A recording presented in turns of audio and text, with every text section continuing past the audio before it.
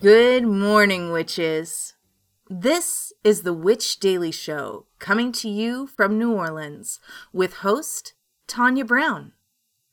Our episodes span about 20 minutes long to give you just a little pop of magic. So, tune in, take a deep breath, and enjoy.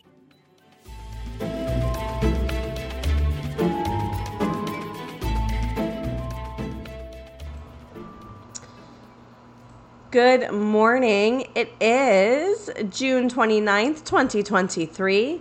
It is Thursday. I am Tanya, and this is the Witch Daily Show. Thank you so much for your patience. I walked face first into a big flower tree outside of my house and got pollen all over me. And sure enough, I had the most severe allergies ever for a few days. I was so sick. I couldn't stop coughing, and it was absolutely horrible. And of course, that was during my recording time.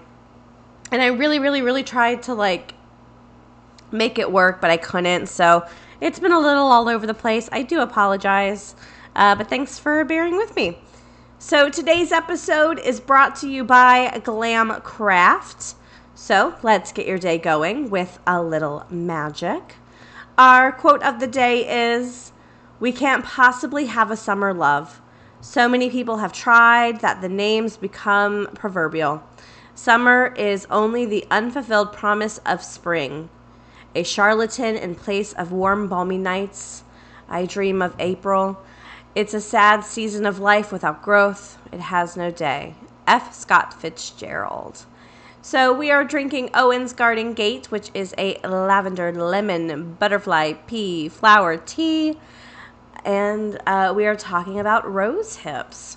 So we are talking about the health benefits today. This comes to us from healthline.com. What are rose hips, and do they have benefits? Let's dig into it. So, yes, rose hips are known to have anti-aging properties. Rosehip oil is a popular anti-aging substance in the beauty community. Though research supporting its benefits is limited, it's made by cold pressing rose hips and extracting their natural oils. Rose hip seeds are high in polyunsaturated fats, which support healthy skin membranes and protect your skin from inflammatory compounds such as ultraviolet UV rays, cigarette smoke, and pollution. In one small 8-week study, taking 3 mg of rosehip powder daily, it led to a significant decrease in skin wrinkles and significant increase in skin moisture. Researchers attributed these results to rosehip's robust antioxidant, vitamin C, and fatty acid profile. So it makes so much sense to have it in our Owen's Garden Gate tea. What's that quote from the little old lady in the movie where she says, the ants don't age, I tell you, they just don't age. So it seems only right to have rose hips in our Owen's Garden Gate tea. I'm going to take a sip. Brace yourselves. Yum. All right, moving into some headlines. This comes to us from Tampa Bay Times. Tampa natives' Witch Mountain documentary symbolizes closeted childhood in the 1970s.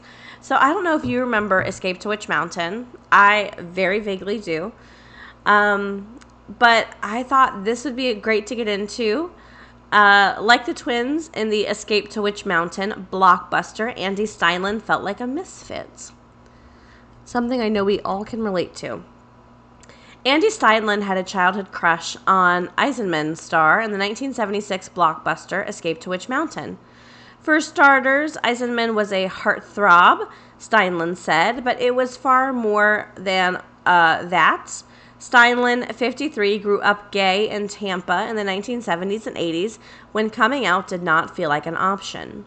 Quote, "I felt like a misfit," he said. And while Esmond is straight, he often played misfits. That's probably why a lot of gay boys from that time weirdly had a crush on him. Steinlen had produced a documentary about that phenomenon. I thought that's really neat. Dear Ike Lost Letters to a Teen Idol is now streaming on PBS and will broadcast for Pride Month in June. It's a love letter to anyone who remembers feeling out of place, said Steinlen, who now lives in Los Angeles. If anyone feels any sort of comfort after watching, I think we won.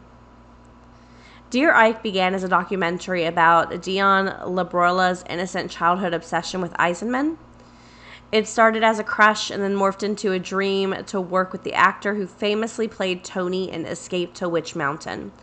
Tony is an orphan boy who can move objects with his mind and communicate telepathically with his sister. The siblings are outcasts at their orphanage and then learn why they are different.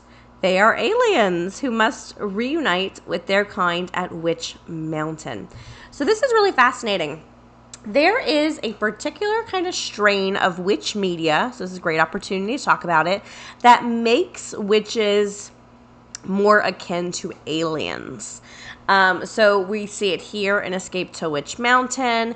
If you've ever watched Witches of East End, they kind of do something similar. Witches are a different species and have their own kind of alien world. So, that's just something you'll kind of see in some witch media, is some media treats witches like a whole different strain of entity / person.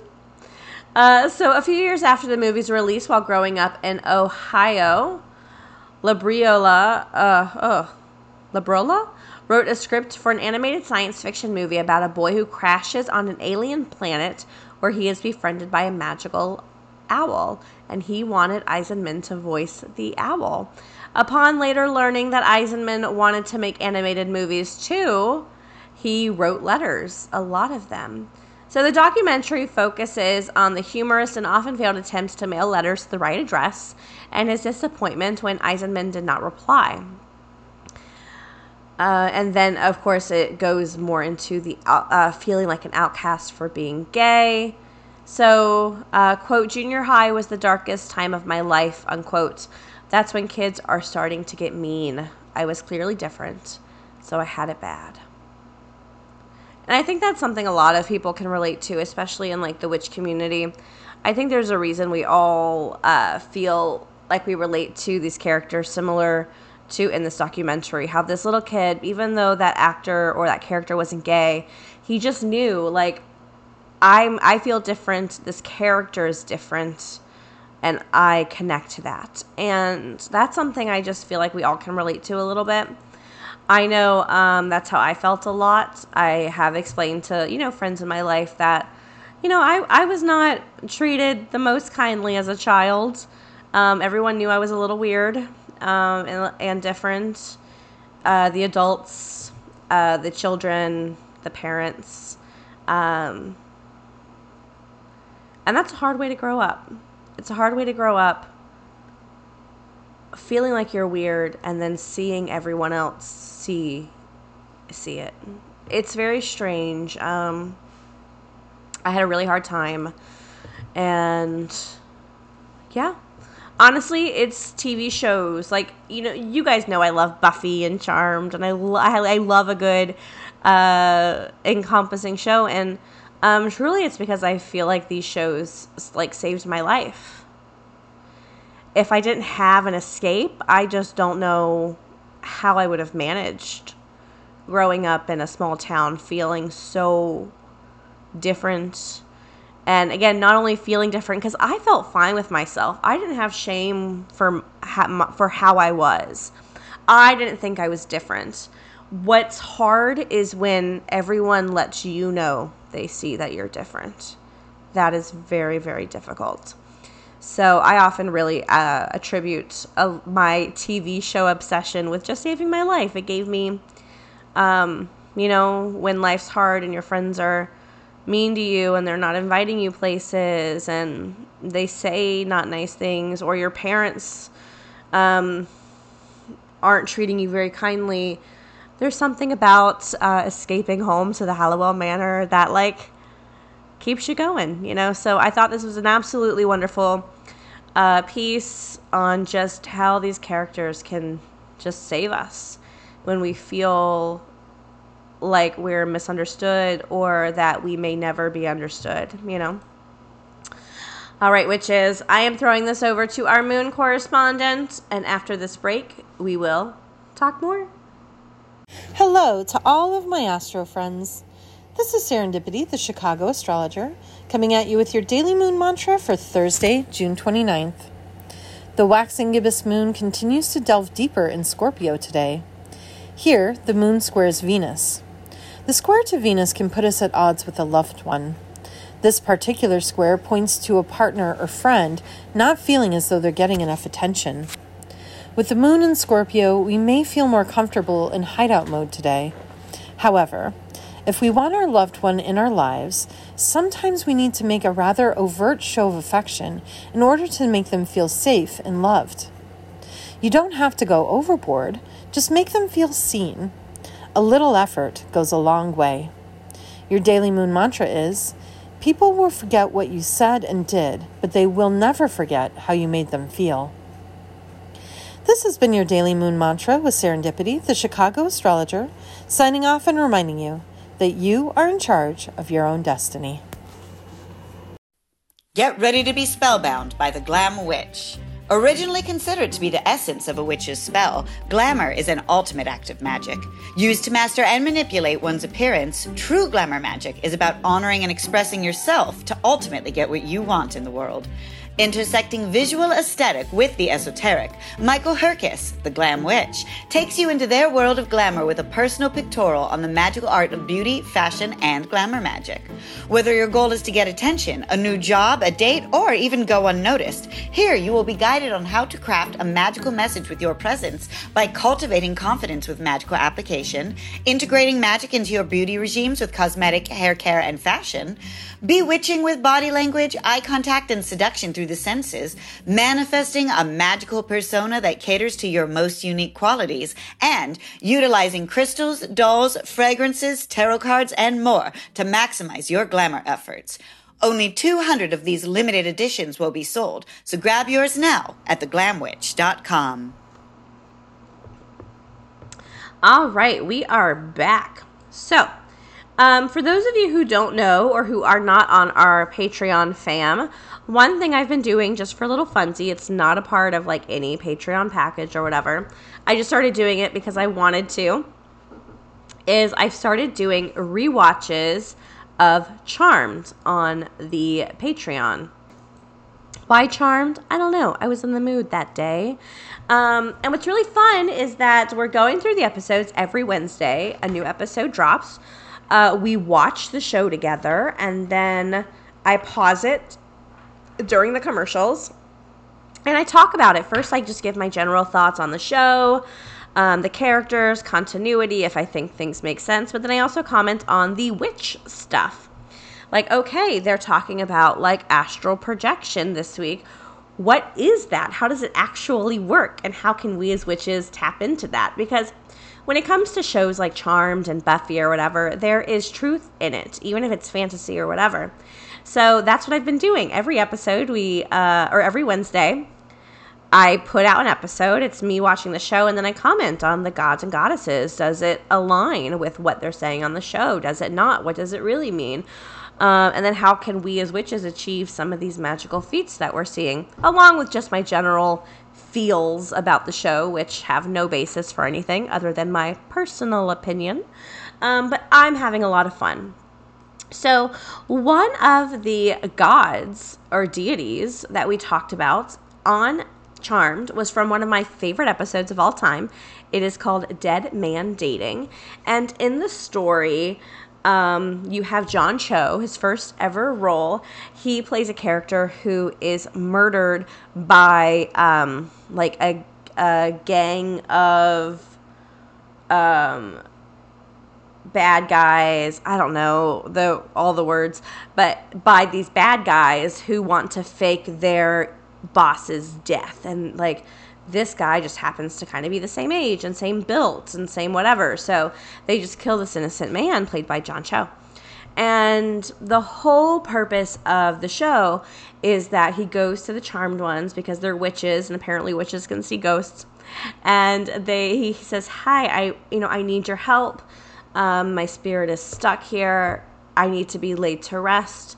If not, Yama will come and capture my soul, and I'll forever burn in hell. Basically, like, I need you to help me figure out why I haven't been laid to rest, essentially. So this was really fun. So I decided to look up Yama and see how in tune Charmed was with their depiction of Yama.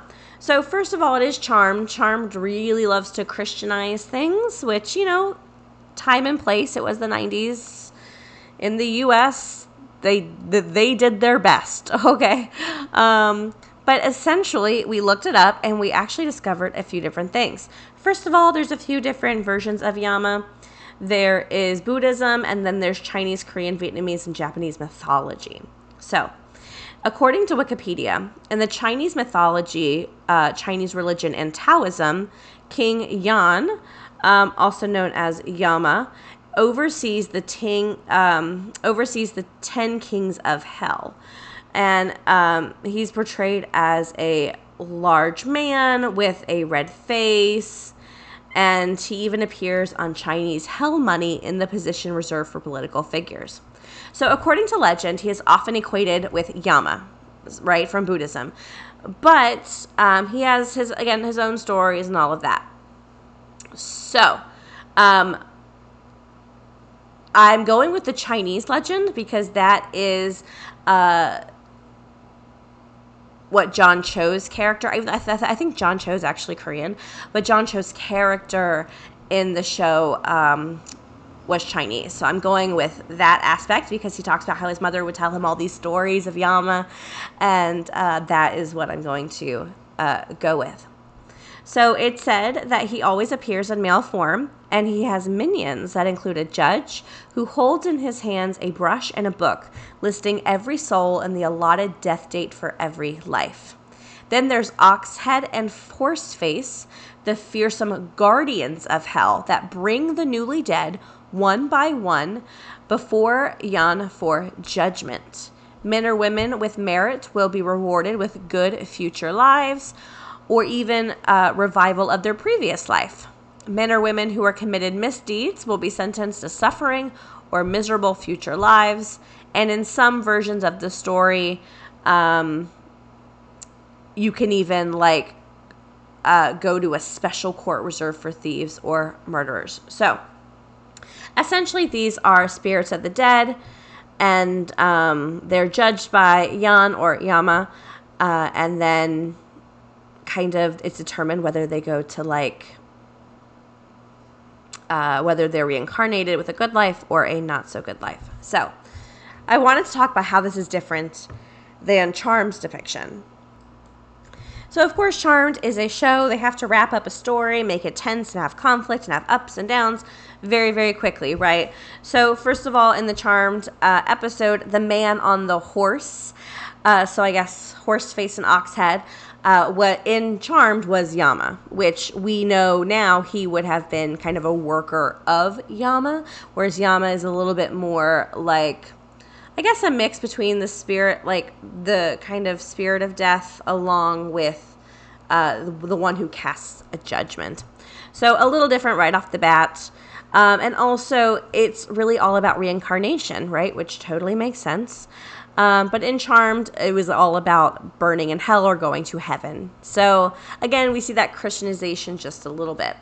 Ideally, if they had used Yama a little bit more correctly, it would have just been that his spirit would pass before Yama. He would be judged. He was a good man, and therefore he would be reincarnated into a good life and or would have the ability to restart his current life. But that's not fun for action scenes and running and intensity and like little sneaky kisses with one of the witches. And so yeah, I just kind of wanted to talk about it a little bit. I thought it's really fun to kind of share how we have these depictions of these non-Western based deities or spirits, and how they can sometimes be a little twisted and turned in the U.S. Or Western lens, especially Hollywood lens. And of course, no, right off the bat, I'm just pulling my information from Wikipedia. As someone who has only read a few paragraphs on Wikipedia. I myself am no expert, and I am not speaking on behalf of any other experts. I am just saying that is what I've read, and I think it's really fascinating. And it reminds me of what we talked about when we talked with our Fae experts, Morgan Daimler, and she spoke about how we have to be careful when we try to represent spirits in other cultures using our words and language and our expectations, right? Because we're going to misrepresent them. So I already, in just my small talk, may have misrepresented Yama, but Charmed definitely went really hard with misrepresenting it. But that would not be a new thing or a last thing for Charmed. You should see how they treat Hecate and Kali. Wow. But anyways, I'm having a lot of fun recapping the episode. Or not even recapping. We watched the whole thing. So you can go on there and watch a whole episode. And then I just pause during the commercial breaks and I talk. But if you're into that, check it out. It's on our Patreon. But yeah, I just kind of wanted to share. It just seemed in line with what we talked about with Morgan Daimler about. Plus, I thought it was just really neat. And also what was really fun is in the Charmed episode, his spirit, John Cho's character, his spirit is prevented from entering spaces where there is a talisman. However, they never name the talisman. So I pulled up Google and I just typed in popular Chinese talismans because this character is Chinese, and I found the talisman that they kept showing. And what they were showing were foo dogs. And foo dogs in Charmed were meant to hold out any spirits, which again is a very Christian idea. Whereas in reality, a foo dog is supposed to keep out bad spirits. His character was not a bad guy. He was not an evil spirit. He should have had no problem crossing those boundaries. However, like I said, Charmed, one episode, they have to create conflict and obstacles and etc., etc. It is definitely my absolute favorite episode of Charmed in season 1. If not the whole show, we'll have to watch the whole thing for me to let you know. But I really, really love that episode. It's one of my favorites. I cry every time. Even just thinking about it, I'm like, don't cry. Because I really loved him. And I wish they brought him back. And I would have traded in any other character for him. Any other one. I don't even care. Name it. Done. Like, I loved that character. So I was just really excited to talk about it and to share with you about it. So yeah. All right, witches. That's all I've got for you today. Don't forget to check out any books, headlines, whatever at witchpod.com. I do want to give a shout out to Elaine Gonzalez. Elaine, you perfect scrumptious moth. Midnight Lightning, you spiffy pretty unicorn nurse. April Reinhardt, you you beautiful thoughtful sun goddess. And finally, Rachel Brady, you scintillating wise unicorn nurse. Thank you for so much being Patreon supporters. I really, really appreciate it. And before we leave, we do have a card pull. Our card today is the 8 of Stakes from the Buffy Tarot. Cue up the training montage. The 8 of Stakes brings action, momentum, and progress. Don't try to stand in its way. Just let the energy carry you along for the ride. Your potential has been unlocked, and this is a window of time in which you can access all sorts of awesome. All right, witches. That's it. That's all I've got for you today. So we will talk again tomorrow. Witches, we hope you have a wonderful day, full of joy and gentleness and confidence. Links for this week's episodes, our website, Patreon, along with a free daily card pull can be found at witchpod.com. One stop for everything we talk about. Now, take one more deep breath and have a great day.